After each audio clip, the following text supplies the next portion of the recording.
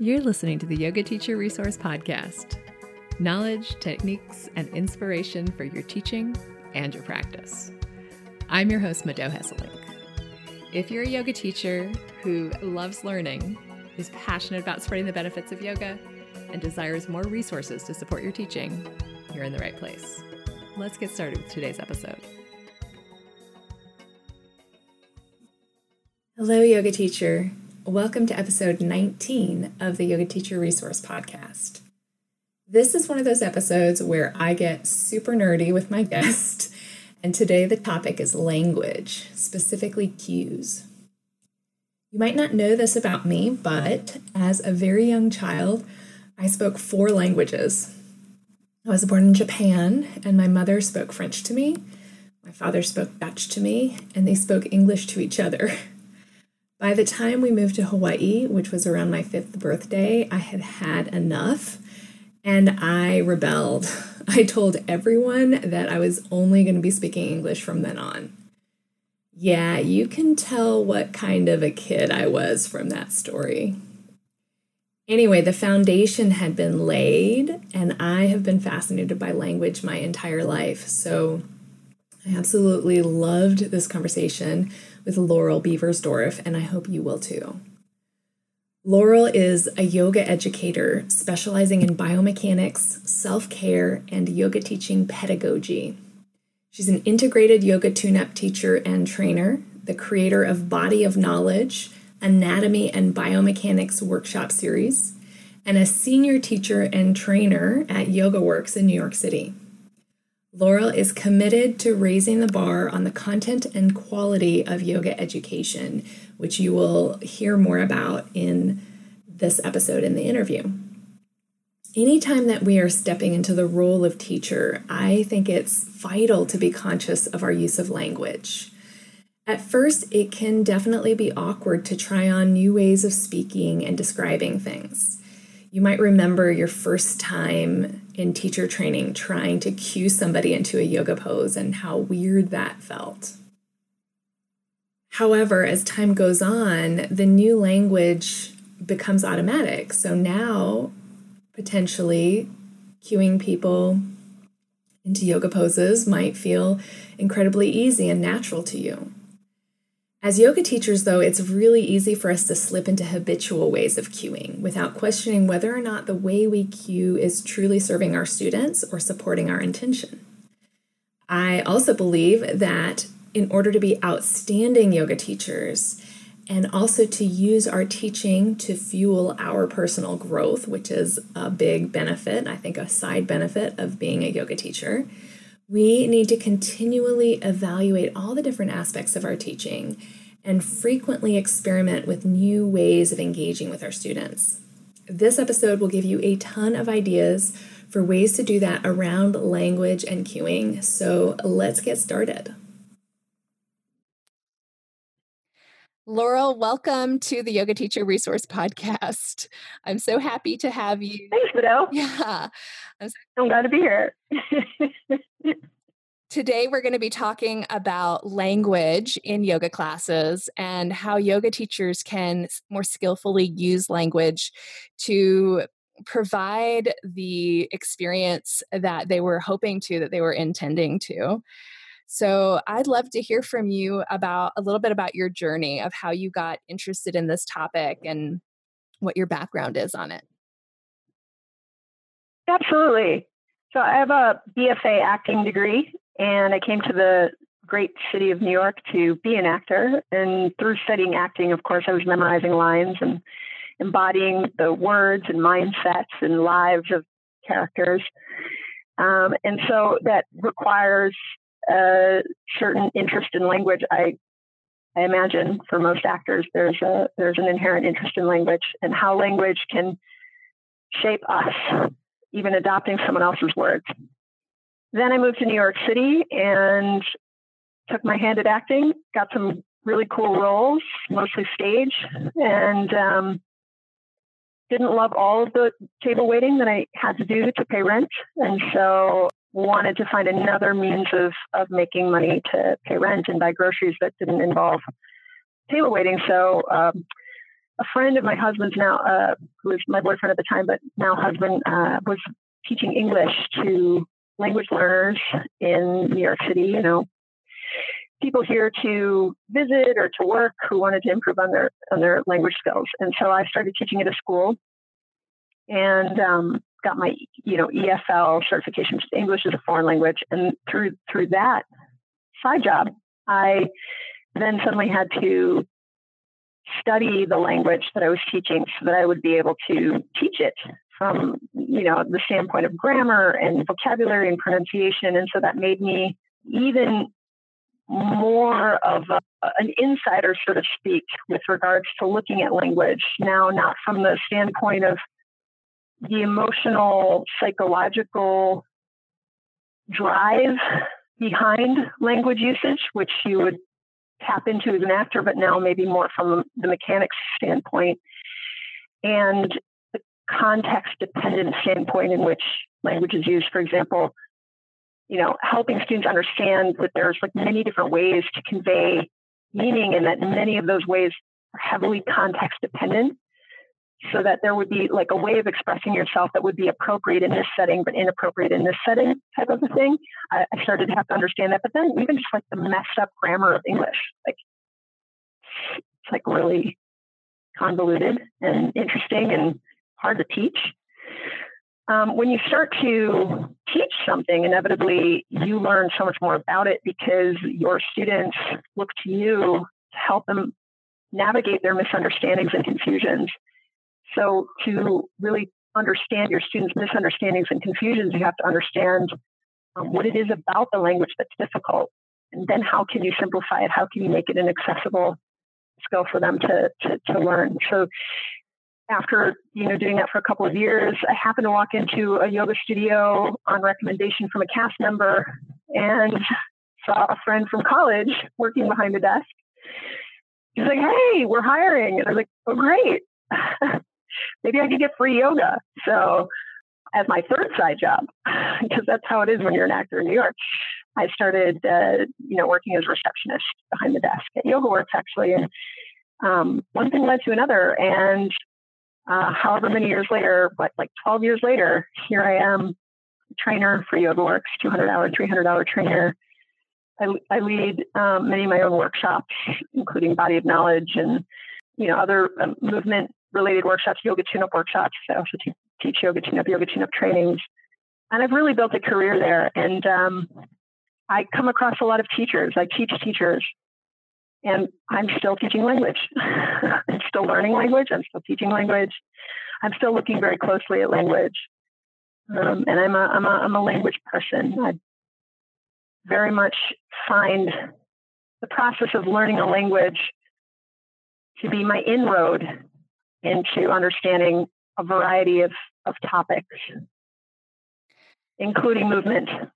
So yeah, I love me. that because it hadn't really occurred to me that in some ways, or teaching movement is almost another language, especially if you take anatomy, the anatomical language, into consideration. Then you definitely have, you have multiple languages being used concurrently as you teach. Yeah, the language of anatomy, the language of Sanskrit, of yoga philosophy, the language of direction and action and body part, and the language of felt sense, interoception, language around breath.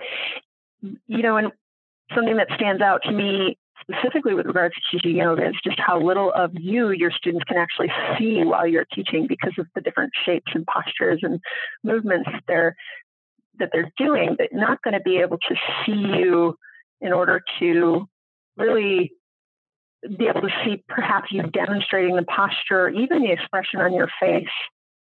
So there's a lot of verbal communication without nonverbal additional input. And so how you use your words, what words you choose, and then also how you vocalize is extremely important, because that is maybe the vast majority of the information that your students are even taking in.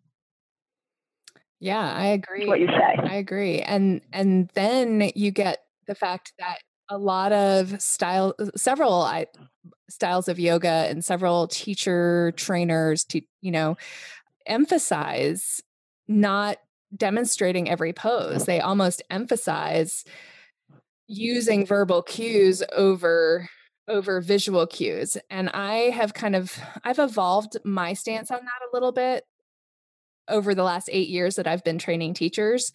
I like to support teachers in finding their own path into how they teach best. So I don't have so many prescriptive, like, hey, everybody should teach, to walk around. Yeah. Everybody should walk around and cue verbally. Instead, for certain people, if I'm working with them one-on-one, I might say, hey, for you, it looks to me like you're getting really stuck on your mat, and it would be worth exploring. It would be worth getting up and trying this out and seeing what happens, what you can make of it. Yeah, absolutely. I'm the same way. We're kindred spirits in that way, Mado. Oh, awesome. Well, I think several ways, Laurel. So one of the ways I think about this podcast is that there's a lot of conversation these days around standards in yoga teacher trainings and really the lack thereof. We all know that even though there's an organization, the Yoga Alliance, who sets these minimum standards for what many yoga teacher trainings around the world will be teaching. And yet the way that different trainings interpret those standards and whether or not they even live up to them is really in question, because there hasn't been any enforcement. Right. So people are getting vastly different experiences from different teacher trainings, which in some ways is wonderful. And at the same time, I have spoken to a lot of yoga teachers personally who felt disappointed by their teacher training and who felt unprepared, which is, to some degree, everybody's going to feel unprepared after 200 hours. But there is I do believe that we can, as a community, as an industry, as people who really care about what we do, we can elevate the standards, let's just say. So one of the ways that I envision this podcast is to fill in some of those gaps for people. And I'd love to ask the people who come on the podcast what they would like to see more of in teacher trainings, what their priorities are. And I know for you, you have some that are not necessarily within the scope of this topic that we're dealing with today. So I'd love to hear all of your thoughts. And then if you like, you can start kind of taking that into the conversation around cues and languaging. Yeah, absolutely. I personally, through my experience as a trainer and also my experience as a student in trainings, have found that there is a little bit of a lack of time devoted and discussion devoted to the topic of scope of practice and helping yoga teachers, who are movement teachers essentially, graduate with a clear understanding of what it is that they are qualified and should be expected to do, and what it is that they are not qualified and should not therefore be expected to do. I think that, one of the main reasons that this is important, I feel, is for ethical reasons. And I think that, because of how yoga has been transmitted really from teacher to student over the years, this topic hasn't come under, clear enough focus as it has, for example, in medical school, PT school, where you literally, the viability of your career depends on you understanding your scope of practice, or your ability to maintain your license. So I think first and foremost, that that topic of scope of practice, and additionally, trauma sensitivity, as well as body positivity, so that we can start to accommodate and create a welcoming environment for people of all different backgrounds and shapes and sizes. Yeah, those two topics really revolve heavily around the way that we use language. So, for example, if a student comes up to you and asks you what they should do about the pain that they have in their groin, the way that you address that student's question is going to rely heavily on how you speak to the student about the problem and how you position yourself in relationship to it. How much information allow them to assume you have, not prescribing, not diagnosing, but remaining helpful in the ways that you can be, given your level of training and the resources that you have to refer them out to. Additionally, with trauma sensitivity, body positivity, I myself would like to expose myself to more education in these areas, but understanding first and foremost that everybody's coming from a different background and that we can't fall prey to, I think, the mistake that a lot of us make, whether we realize it or not, as yoga teachers, which is to impose our subjective experiences on others and to assume that the experiences that we've had while they've propelled us toward this career of teaching yoga and wanting to share the gifts of yoga do not in any way necessarily represent the experiences of other people undergoing what seems to be the same process we did. I mean, their experience can be completely different, and that's okay. I think that when we can become aware of why someone's experience might be a little different through like trauma sensitivity awareness building and also, just understanding like how language is powerful with regards to that and also around body positivity and understanding kind of some of the language choices that we might use unconsciously that convey a sort of negative feeling or sentiment toward certain body types or the body in general.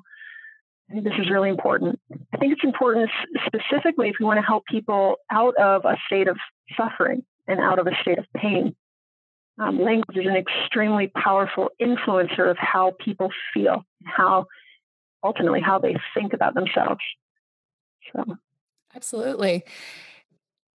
Just this past week, I participated in the Yoga Alliance listening tour. Are you at all involved in their standards review, Laurel? I'm not. Okay.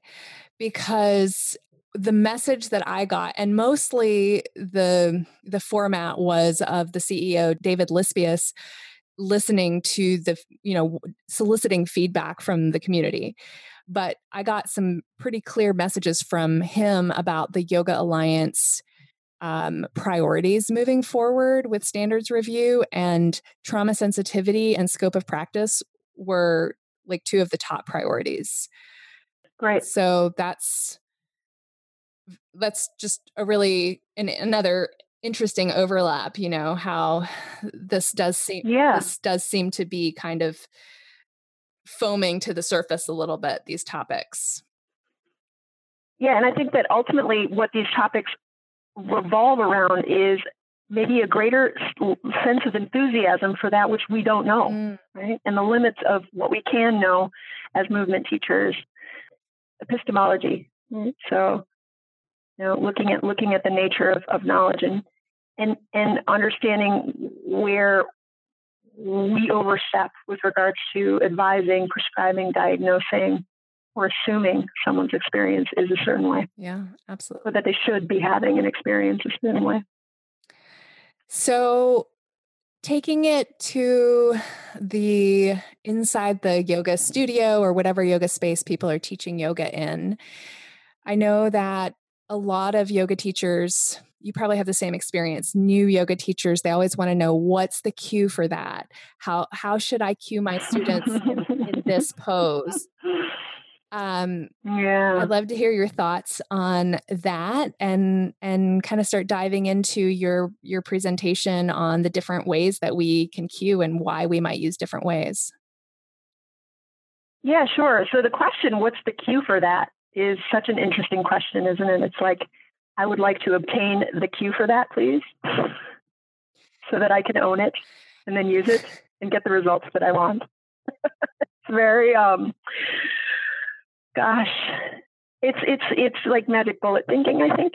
But at the same time, I was the same way, and I still kind of am. Like when I hear somebody phrase something well, and it resonates with me, I'm like, God, I'm stealing that. That was so clear and illuminating.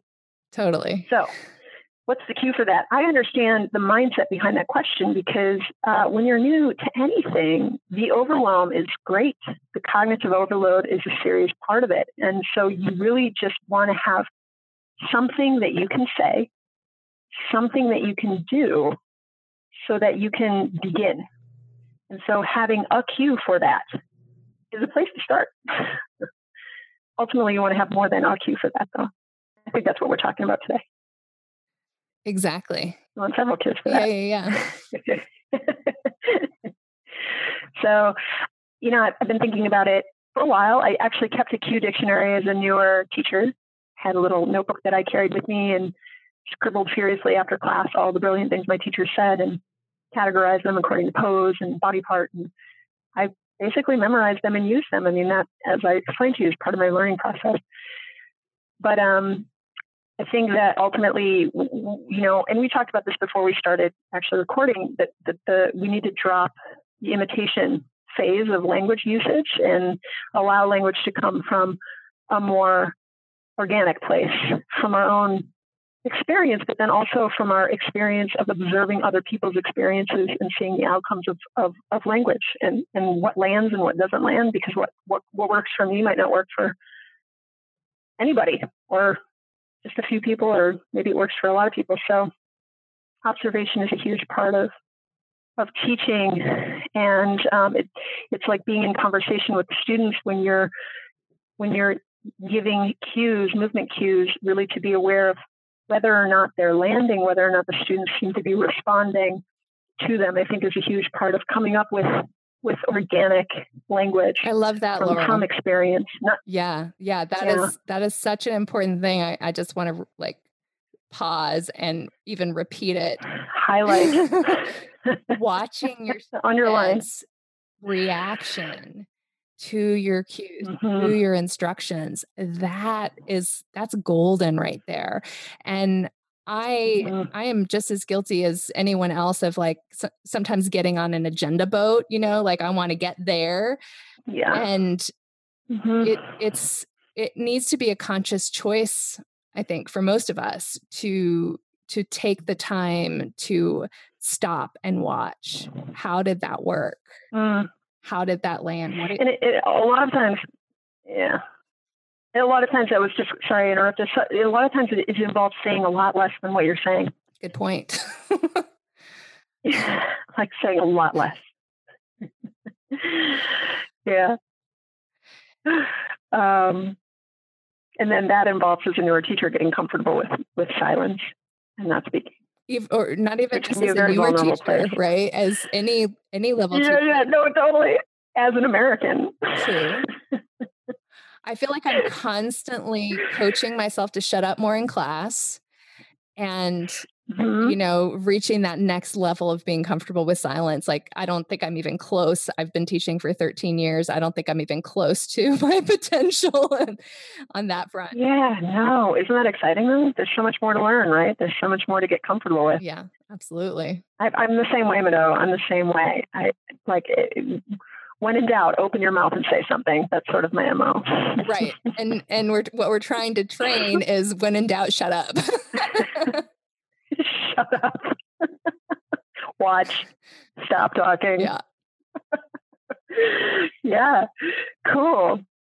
So over the years, I kept a cue dictionary, but then I dropped the cue dictionary and started to come up with the language myself organically, coming really not from me, but through me, from all the exposure, the teachers that I had the privilege to practice with, and then all of the moving I had done over the years, really developing a kinesthetic memory and a lexicon that sort of grew out of that.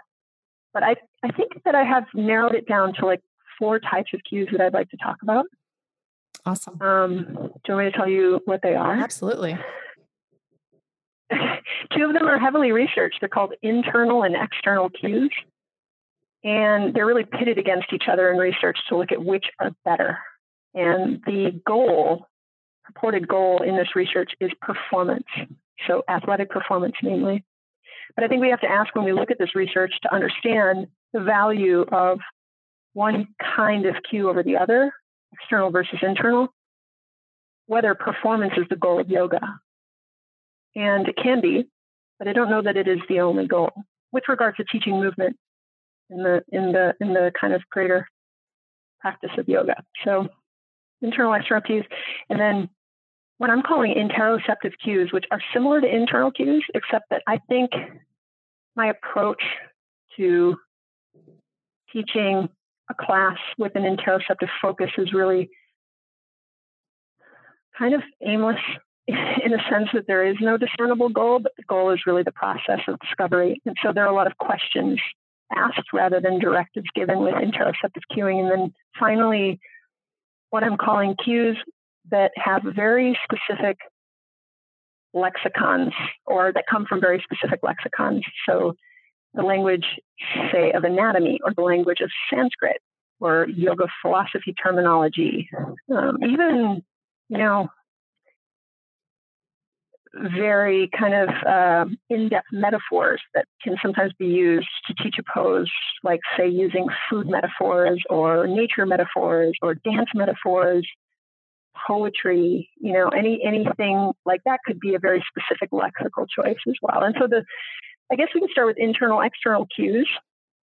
Okay, because I've got quite a question about the last one. Oh, great.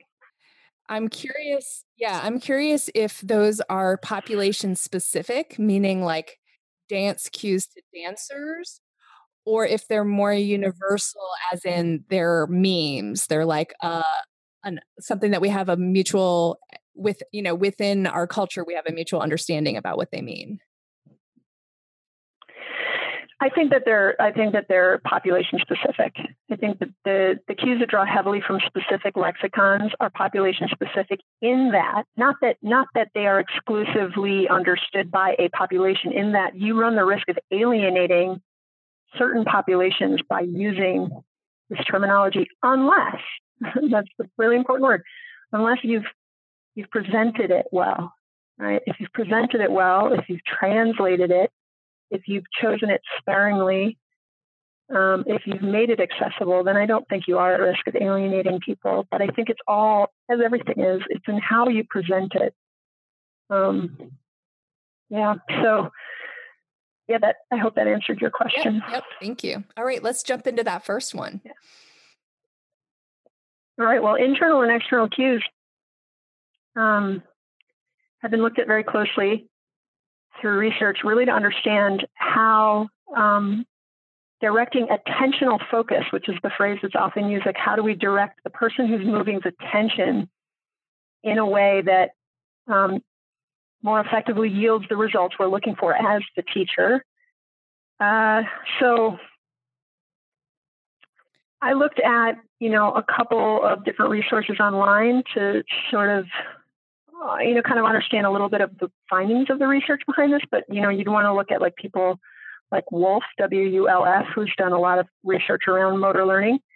And a couple of other researchers cited were Marchant and Porter. So there's lots of solid research around these 2 types of cues. So let me just tell you about the cue. So an external cue is a cue that communicates the relationship, or helps the mover understand their relationship to space, and or helps the learner understand how to move their body via task completion.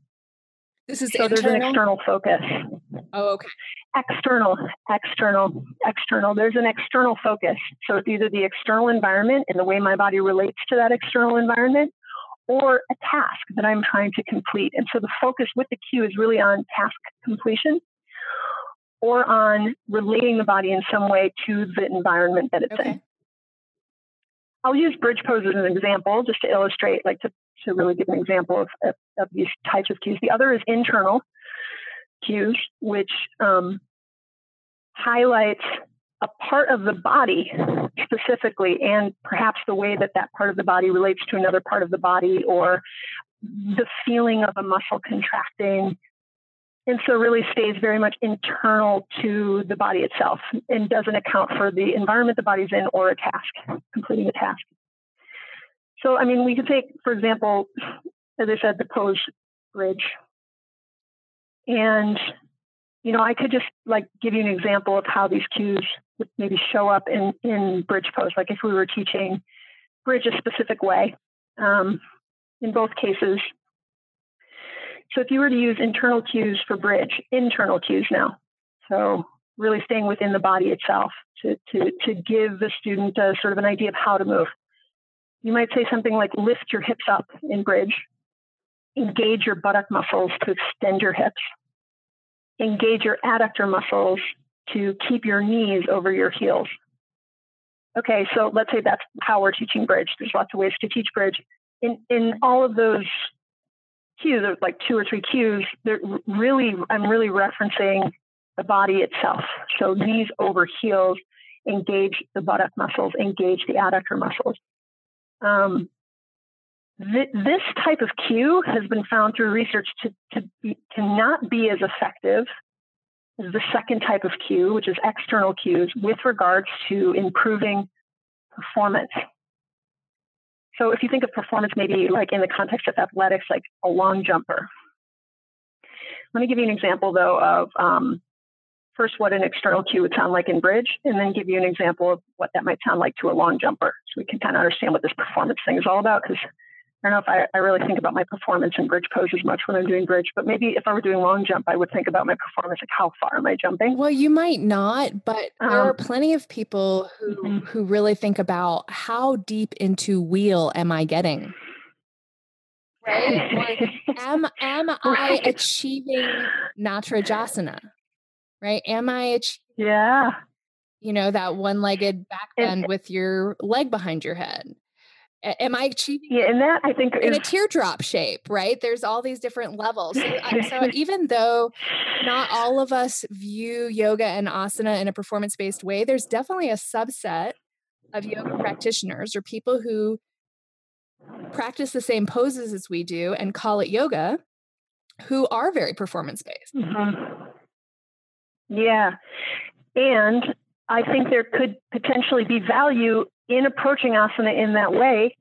But I think there can also be some major drawbacks as well. It's a little bit of a what do you gain, what do you lose type question when we look at why are people doing yoga, asana specifically. So with regards to the performance side of it, let's come back to that actually after we talk about external cues, because I think it'll be very interesting to continue the conversation. So external cues are cues that direct students' awareness to spatial relationship or task completion. That might sound like this in bridge pose. Drive your feet into the floor to lift your hips up toward the ceiling. Squeeze your thighs into a brick to engage your adductors. You could even make it a task, like, for example, kind of drive the floor away from you is a bit of a task, like move the floor down. Squeeze the brick is a task. You could take it a step further and say squeeze the brick as though it's a sponge. Squeeze water out of the brick or dent the brick. You know, these give you sort of a visual with regards to what you might be trying to do or affect to the environment, due to the environment or effect in the environment with regards to the actions of bridge pose. So research shows that, for example, in the case of a long jumper, if you told a long jumper to extend their knee as quickly as possible, that the results would be not as good as if you told them to jump past a certain point that you've marked for them in the sand, jump past that point. You've made it a task involving some external aspect of the environment.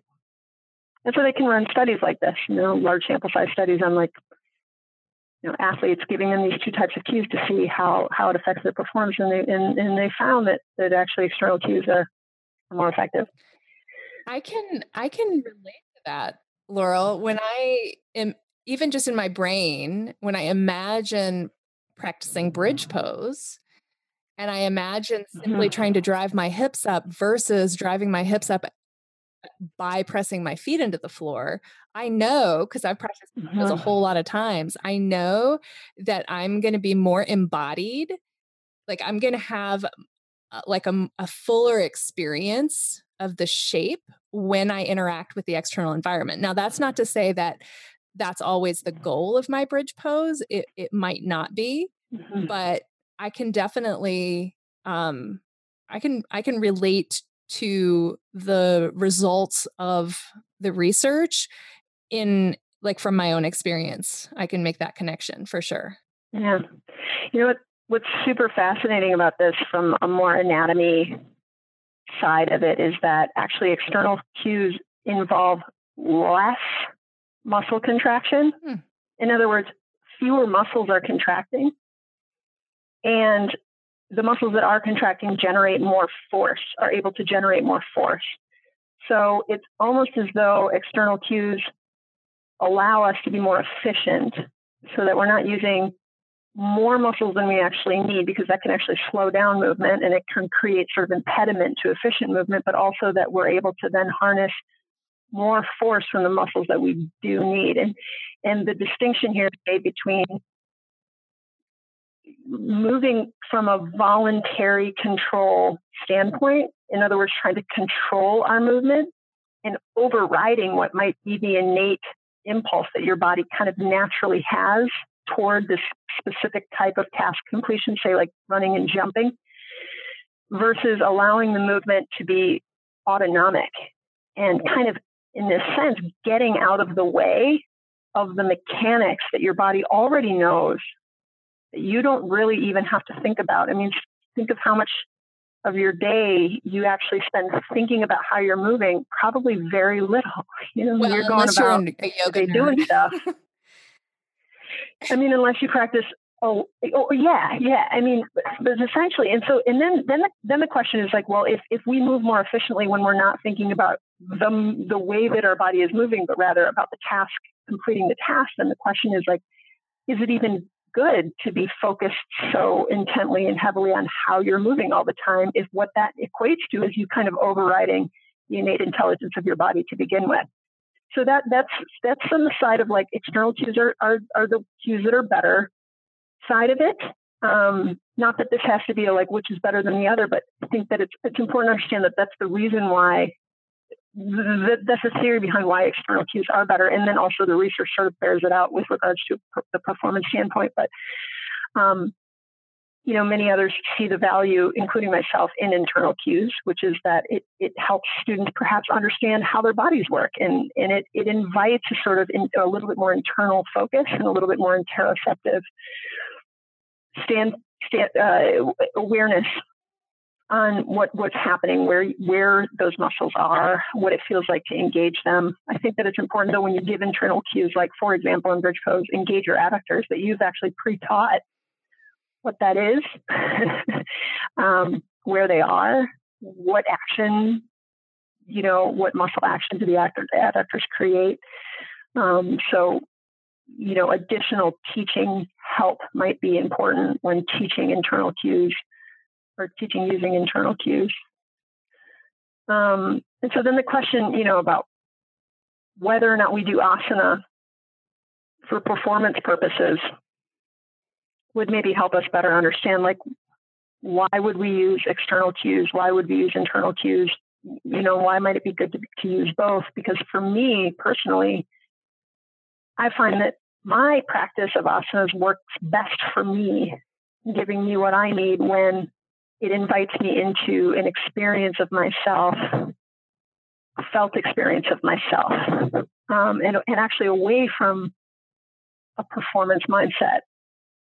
So, because I can be very performance oriented and I'm very kind of competitive and a little bit of an overworker. So this idea of it being about task completion and that being the better way to cue, I don't know if that actually is entirely true for everybody with regard to yoga asana. Well, I think you said it best when you said that it really depends on your intention.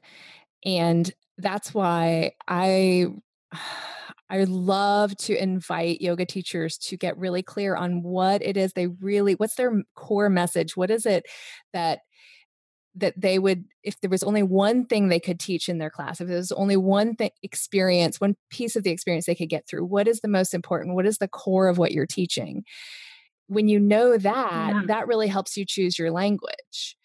And, when you were describing your personal journey and experience with yoga asana, the word that comes to my mind, and, you can tell me if you don't resonate with this word, but for me, it's about mindfulness. So it's about being present in my body, and it's not about performing, even though, of course, I have those tendencies too sometimes. And I think of it as it's like ego gets kind of caught up, especially if I'm in a group environment and everybody else is doing something or whatever. But ultimately, my intention for doing yoga asana is about regulating my nervous system through mindfulness. And so with that as the intention, then the cues that are going to be effective for that are different. They change. Yeah. And I think the variety is maybe what we're going for too, so that we can, especially in a group class, we can reach as many of the people who have come to our class as possible. I call it casting a wide net, and not limiting yourself to the temptation of dichotomous thinking, like this is a better way to cue than this, because it depends. Absolutely. Yeah. So you just covered internal and external cues, and you started to kind of dive into interoceptive cues, and that's the next one, right? Yeah. Yeah. And I think that the way that I think differently about internal versus interoceptive cues, and by the way, I've kind of made up the term interoceptive cues, is that for me, in the experiences I've had in classes, maybe more along the lines of restorative yoga classes or yoga nidra classes or Feldenkrais classes, is that when I leave those classes feeling the way that I do, I sense that it is in large part because of how I was guided by the instructor to think of myself in the class. So that rather than being coached or even taught how to do something, I'm really kind of taken on a journey into myself, and the teacher's less of a coach, less of a teacher, really more of a guide. So with regards to interoceptive cues, I think the distinguishing characteristic might be that there are a lot of questions asked by the teacher rather than directives given.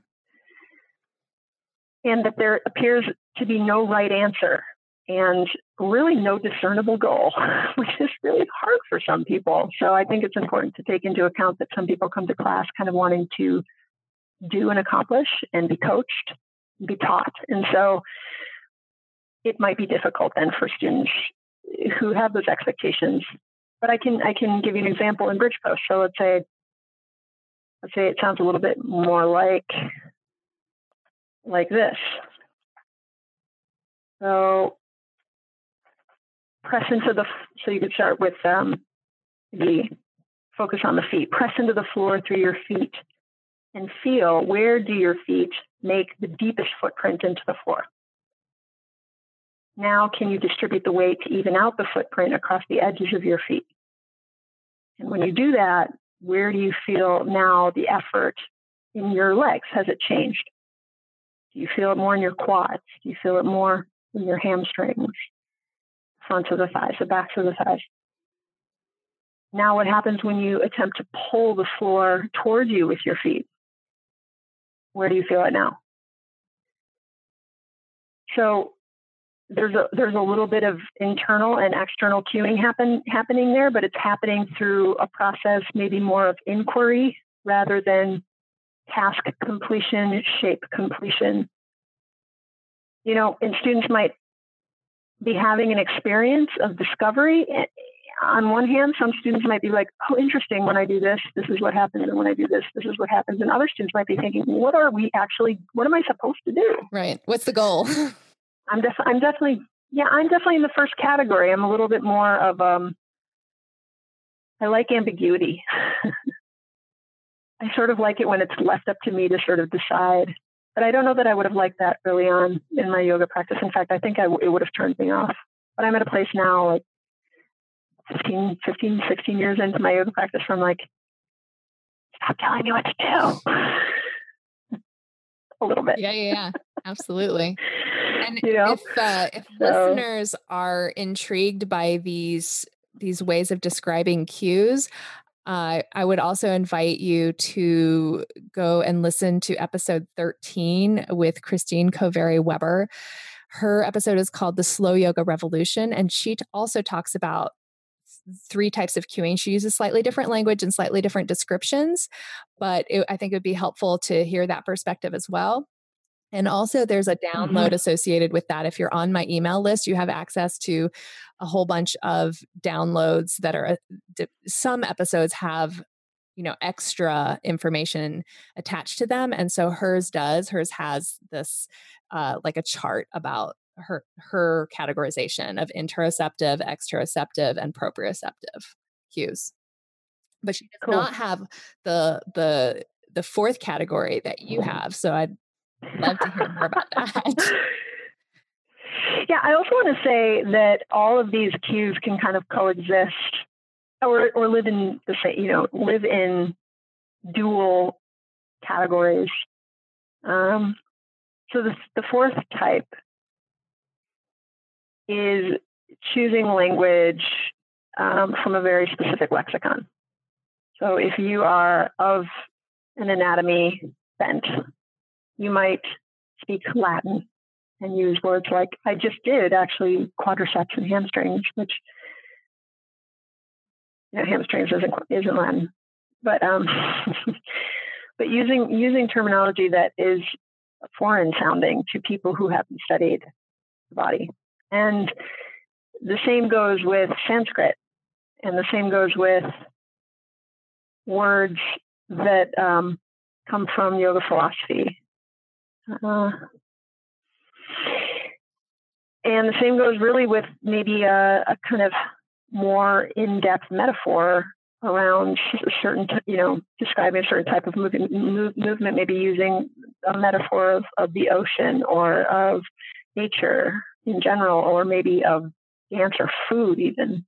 So I think that what you gain from using specialized language in this way is potentially inviting students into a type of insight that they might be otherwise unable to have without that language. So, for example, when I learned the language of anatomy, or I'm still learning the language of anatomy, when I started learning the language of anatomy, I was able to think about the body in a completely different way because I suddenly had language to use to think about the body in a completely different way. I mean, really, language, I think, opens the doors for us to even have ideas about things, because we think in words. And I mean, not everybody thinks in words, but most of us do actually. And so when we don't have words for something, it's almost like it doesn't exist. We can't even talk about it. I couldn't talk about my acetabular labrum until I knew what that was. And when I talk about my acetabular labrum, I'm still not really sure what I'm talking about because I've never seen it. So I've just been told it's there. But anyway, I hope you understand what I'm saying. So there are benefits to, in effect, using these terms, but the drawbacks are potentially that we alienate people if we don't present the terms in a way that is accessible, in a way that they can actually benefit from hearing it, and maybe even walk out of the class being able to use it. So, for example, I've had many students tell me that they really don't like it when the teacher uses anatomical language while teaching yoga because they find that it creates such a barrier for them. And I've had other students say the opposite, say like, I really don't like it when the teacher can't back up what they're saying with anatomical context, or it sounds as though what the teacher is saying has no relationship to anatomy. What is potentially actually happening, right? So I think that knowing your audience is extremely important when you're making these choices. Extremely important. So if you're going to use, for example, I like to a lot of times use metaphors that are based on New York City. And like, so for example, the grid of Manhattan and the subway system. And that wouldn't work if I'm teaching in Georgia necessarily. So unless I contextualize it, unless I tell them a little bit about New York and about what it's like there, and then use it, right? Or same thing goes with like using the word, plantar flexion, dorsiflexion of the ankle. I'm probably not just going to spit that out, even in my classes where maybe 50 to 60% of the students are regulars and they've heard me say those words before. They've heard me define those words before, because inevitably there's going to be at least a couple students in the class who have no idea what that means. And so then the idea that, they should have known what that meant, or maybe this is too complicated for me might enter their head, or I guess this isn't, maybe this class is just not the right class for me. We've all kind of probably felt like we're not in the right place because of the language that's being used. I just don't even know what these people are talking about. I'm going to go find something else to do so that I can feel like I can keep up. I definitely don't want students to have that experience. It's important that, like, if you do use this language, whatever it is, I think that you contextualize it and that you actually become a language teacher in a sense and explain what the word means, give students a direct experience of the word, and then use it more than once. Because if you're going to use it, really use it. And that's why I think it's also important that we kind of carefully select what language we are going to impart in a class, because you don't want to introduce too many new words, because that in and of itself is also very overwhelming and not an effective way to teach language. Yeah. And, depending on the intention of the class, if you're maybe in a teacher training or a specific training for teachers where the goal is to learn a whole bunch of new language, it could be effective. But if the goal is mindfulness, for example, I know my personal experience is that, a whole bunch of new words would really kind of put me into my brain and take me out of my body. Yeah. That's the other thing too, is like what kind of experience, right? If you are teaching yoga to teachers and one of the learning objectives is that they acquire a type of language, yes. But even then you have to actually be very selective about what language you use so that it's not overwhelming. Too much information is almost worse than none at all. That is so good, Laurel. I need to steal that. I think it is a little bit, right? I mean, it can be, because it can actually create a feeling of defeat in students. Like, I can't get this. I'm not enough to get this. Like, something's wrong with me, or this is a boring topic, or whatever, So I think that, even with teachers, and then, and that's going to be very different. Your learning objective with teachers are going to be very different than your learning objective with your 6 p.m. stress out office worker group. Absolutely. Yeah. So do you want to hear me teach bridge with a very specific lexical choice? Yes. I feel like examples are really important, so we can really understand really talking about. So this is an example of I kind of chose like a beach nautical theme. I love it. I'm really excited. Yeah. Hopefully it's going to sound really cheesy, but I want you to imagine that I am the kind of teacher that would be very, very good at teaching this way. I actually, my favorite teachers teach in using language like this. And I do sometimes too, but I have to say I lean a little bit more toward the anatomical side. So here it goes. Sink your feet and arms down into the soft, squishy sand of the ground. Make deep foot and arm prints through the whole of the soles of the feet and the backs of the arms. Unfold the billowing sail of your chest. Allow it to puff up toward your face.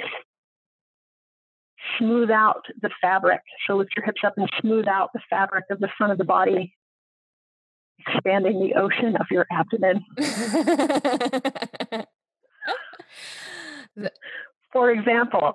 Now that was like a shot. Well, but That was like that made it very a clear. double shot. So maybe not like the whole pose taught that way, but you can see how you could select out perhaps one or two of those cues and mix it in with other cue types, and how it would actually have it would impart a very different feeling. Mm-hmm. Your whole class could take on a narrative arc around a specific theme. And some teachers are just exceptional in using language in this way and to great effect.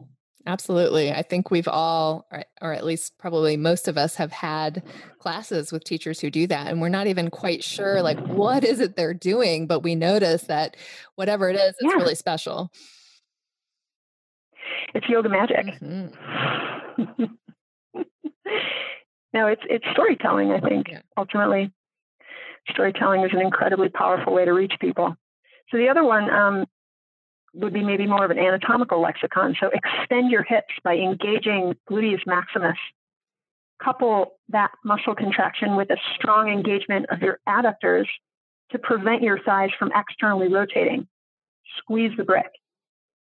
Using ground force reaction to extend the spine, press your feet down to lift your hips up, to lift your chest up. Notice how the more you ground down into your feet and the backs of the arms, higher up your torso and pelvis lift. Ground down into the arms to extend your shoulders. Press down into your head to engage your cervical extensors. Very different experience of bridge pose. Yeah. It could be cool now, too. If you just got done learning about all of these things, yeah, exactly. I'll often teach a pose this way after teaching, an hour or so of anatomy, so that they can put the language with the experience, with maybe the felt experience of those muscles actually working, or the joints actually working in those ways, to show them the connection between maybe yoga teacher language and the language of the body, or the accepted language of the body used by anatomists and, those Western medicine people. Yeah. And it's a great, if that's an interest, if that's an area of passion, I think it's really helpful to find ways of learning anatomy that we can relate to. And so when this is something that I really appreciated when I took Yoga Tune-Up, which is how you and I met originally, was the way that Jill related learning anatomy to what I was actually doing in my body in yoga. And so because I was a yoga person, I felt it was so different from sitting in a classroom. It was so different from just memorizing and regurgitating these like really abstract names and concepts, but I could actually feel them happening in my body. And I really loved that. Exactly. And I think she actually makes that connection so well for people and shows them that anatomy is something that lives in you. That what you look at in a book or in a skeleton is the map, not the territory. Right. And that anatomy it really comes alive. It is alive in you. And so put the map down and just start to explore yourself, because you're gonna be able to understand through embodiment these concepts in a much, much more meaningful way if they're explored in that way. Absolutely. And whatever your focus is in your teaching, you can find a language that is going to make it come alive. So I hope that these, breaking down these 4 different ways of thinking about cueing helps you listeners to do that. Laurel, do you have any final thoughts on this topic for today? I think that it's fun to have homework. Well, we're all about I have homework. A suggestion. Absolutely. Yeah. I know you are. I actually have a suggestion for how to actually, as we were just talking about, like anatomy is not in a book, it's in your body. And learning this is not in this podcast, it's in you. And so in order for you to really learn how to cue in different ways, you actually have to start practicing it, right? There's no shortcut. There's no way around it. So in order to start practicing this, some ways that you could do that are to write down, what you would say teaching bridge pose using external cues only, using internal cues only, using interoceptive cues only, using lexically specific cues only, and then maybe record yourself reading the cues that you've chosen for these specific categories. Practice the pose to them. Try them out on someone. Try blending them. Try writing, what would you say if you incorporated all 4 types of cues? Then, record yourself saying that, do it, see what that felt like. And then maybe, when you go teach your classes, if you're teaching classes, create sort of a goal for yourself. Like, I'm going to try to use 3 external cues in this class, or I'm going to ask 3 questions that are sort of, invitations for interoception. That's at least how I, as a newer teacher, continued to train, or I remained a student of teaching, and I sort of continued my own self-led teacher training. Was I would have goals, and I would kind of create like little miniature goals within a class to try to, implement some of the skills that I was working on. I love it. See what happens. Yeah. No, I was the same way. How did that land? I am the same way, especially when. Oh yeah, me too. Yeah. Same strategy, different goals, maybe different skills, or maybe the same ones. Yeah. So Laurel, how can listeners find out more about you? You can go to, I'm all over Instagram these days. It's my first and last name, Laurel Biebersdorf, at Laurel Biebersdorf. I post every day, and it's usually something educational, something that I'm really interested in. I only post things that I'm really interested in. So, and I will, because that's how I stay interested in social media. And then also my website, laurelbiebersdorf.com. I have a lot of content on my website, a lot of vlogs and blogs. I have some really cool Yoga with Resistance Band classes that I just launched that are at least now currently on sale. I don't know when this podcast is going to air, but also I'm on Facebook, but I think I'm much more active on Instagram, but you could find me on Facebook at Laurel Yoga. Awesome. Thank you. And I will put a link to your website in the show notes so people can see how your name is spelled. I know. Just type in Laurel Biebersdorf. Right. It's easy. Sort of like Mado Hesselink. Yeah, right. Oh, man. We get each other, don't we? We get each other. In many levels. If you made it all the way here, thank you so much for listening all the way through. I know we did get a little nerdy in there, and that's not for everybody, but for the fellow yoga nerds out there, we love you. It has come to my attention recently that I tend to overthink things. I've been working on this collaborative offering with a couple of other yoga teachers in town here, and I was not exactly stressing, but I was really putting a lot of thought into our promotional strategy and exactly how we were going to coordinate that between 3 people. Then one of my mentors pointed out that since our goal was 20 people for the whole thing, that's only 7 people each, and we could probably fill that by sending a few emails and making a few phone calls. And my mind was kind of blown. It does not have to be so complicated. And I think we all need sometimes another perspective of somebody else reminding us of that.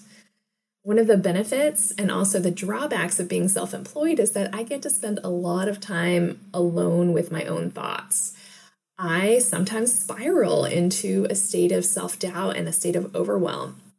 And to help me with that, I have consciously sought out coaches, mentors, and business best friends to help me stay grounded and focused. I want to encourage you to do the same thing. If you're feeling stressed, confused, or anxious around your business, please reach out. Do you have a fellow yoga teacher that you could trade some time with, or a senior teacher who knows you really well? I am happy to offer my support for free on the private Facebook group for this podcast. If you aren't a member, you can join by going to teachingyoga.net, click the Join Our Community link on the top. Obviously, the support that I can offer in that format is limited, so if you want more in-depth support, please sign up for a strategy session with me. That can be done over video conferencing from anywhere in the world. Signing up for a strategy session is easy. Just go to teachingyoga.net and click Work with Me. That's another link up at the top. Helping yoga teachers overcome overwhelm, get focused, and design a business that they love is my zone of genius. I have never felt so in alignment and so energized by my work as when I'm coaching yoga teachers. As a yoga teacher yourself, you can understand, that's saying a lot. Just teaching yoga is an incredible vocation. But for me, this one-on-one mentoring work is like taking that teaching, that yoga teaching, to the next level. And I recently had this realization that this is an extension and an evolution of teaching yoga for me. When I coach yoga teachers, we are using yogic principles and we're applying them to your business and your life. It's so effective and so nourishing because it's about clearing up the places where your values might be in conflict with each other and making conscious choices around embodying the values that you're going to choose to focus on more fully. You can make a lot of progress with this on your own. I do a lot of, self-coaching for myself, but eventually I believe everyone needs some help finding their own blind spots. When you're ready to reach out for that help, of course, I hope you'll reach out to me, but whether it's me or somebody else, please do reach out. That is all for this week. I hope it is a wonderful week for you, where you push your edges a little bit, step outside your comfort zone, and experience your incredible life to the fullest. While you're doing that, please remember to make time for your personal practice. I will see you next week.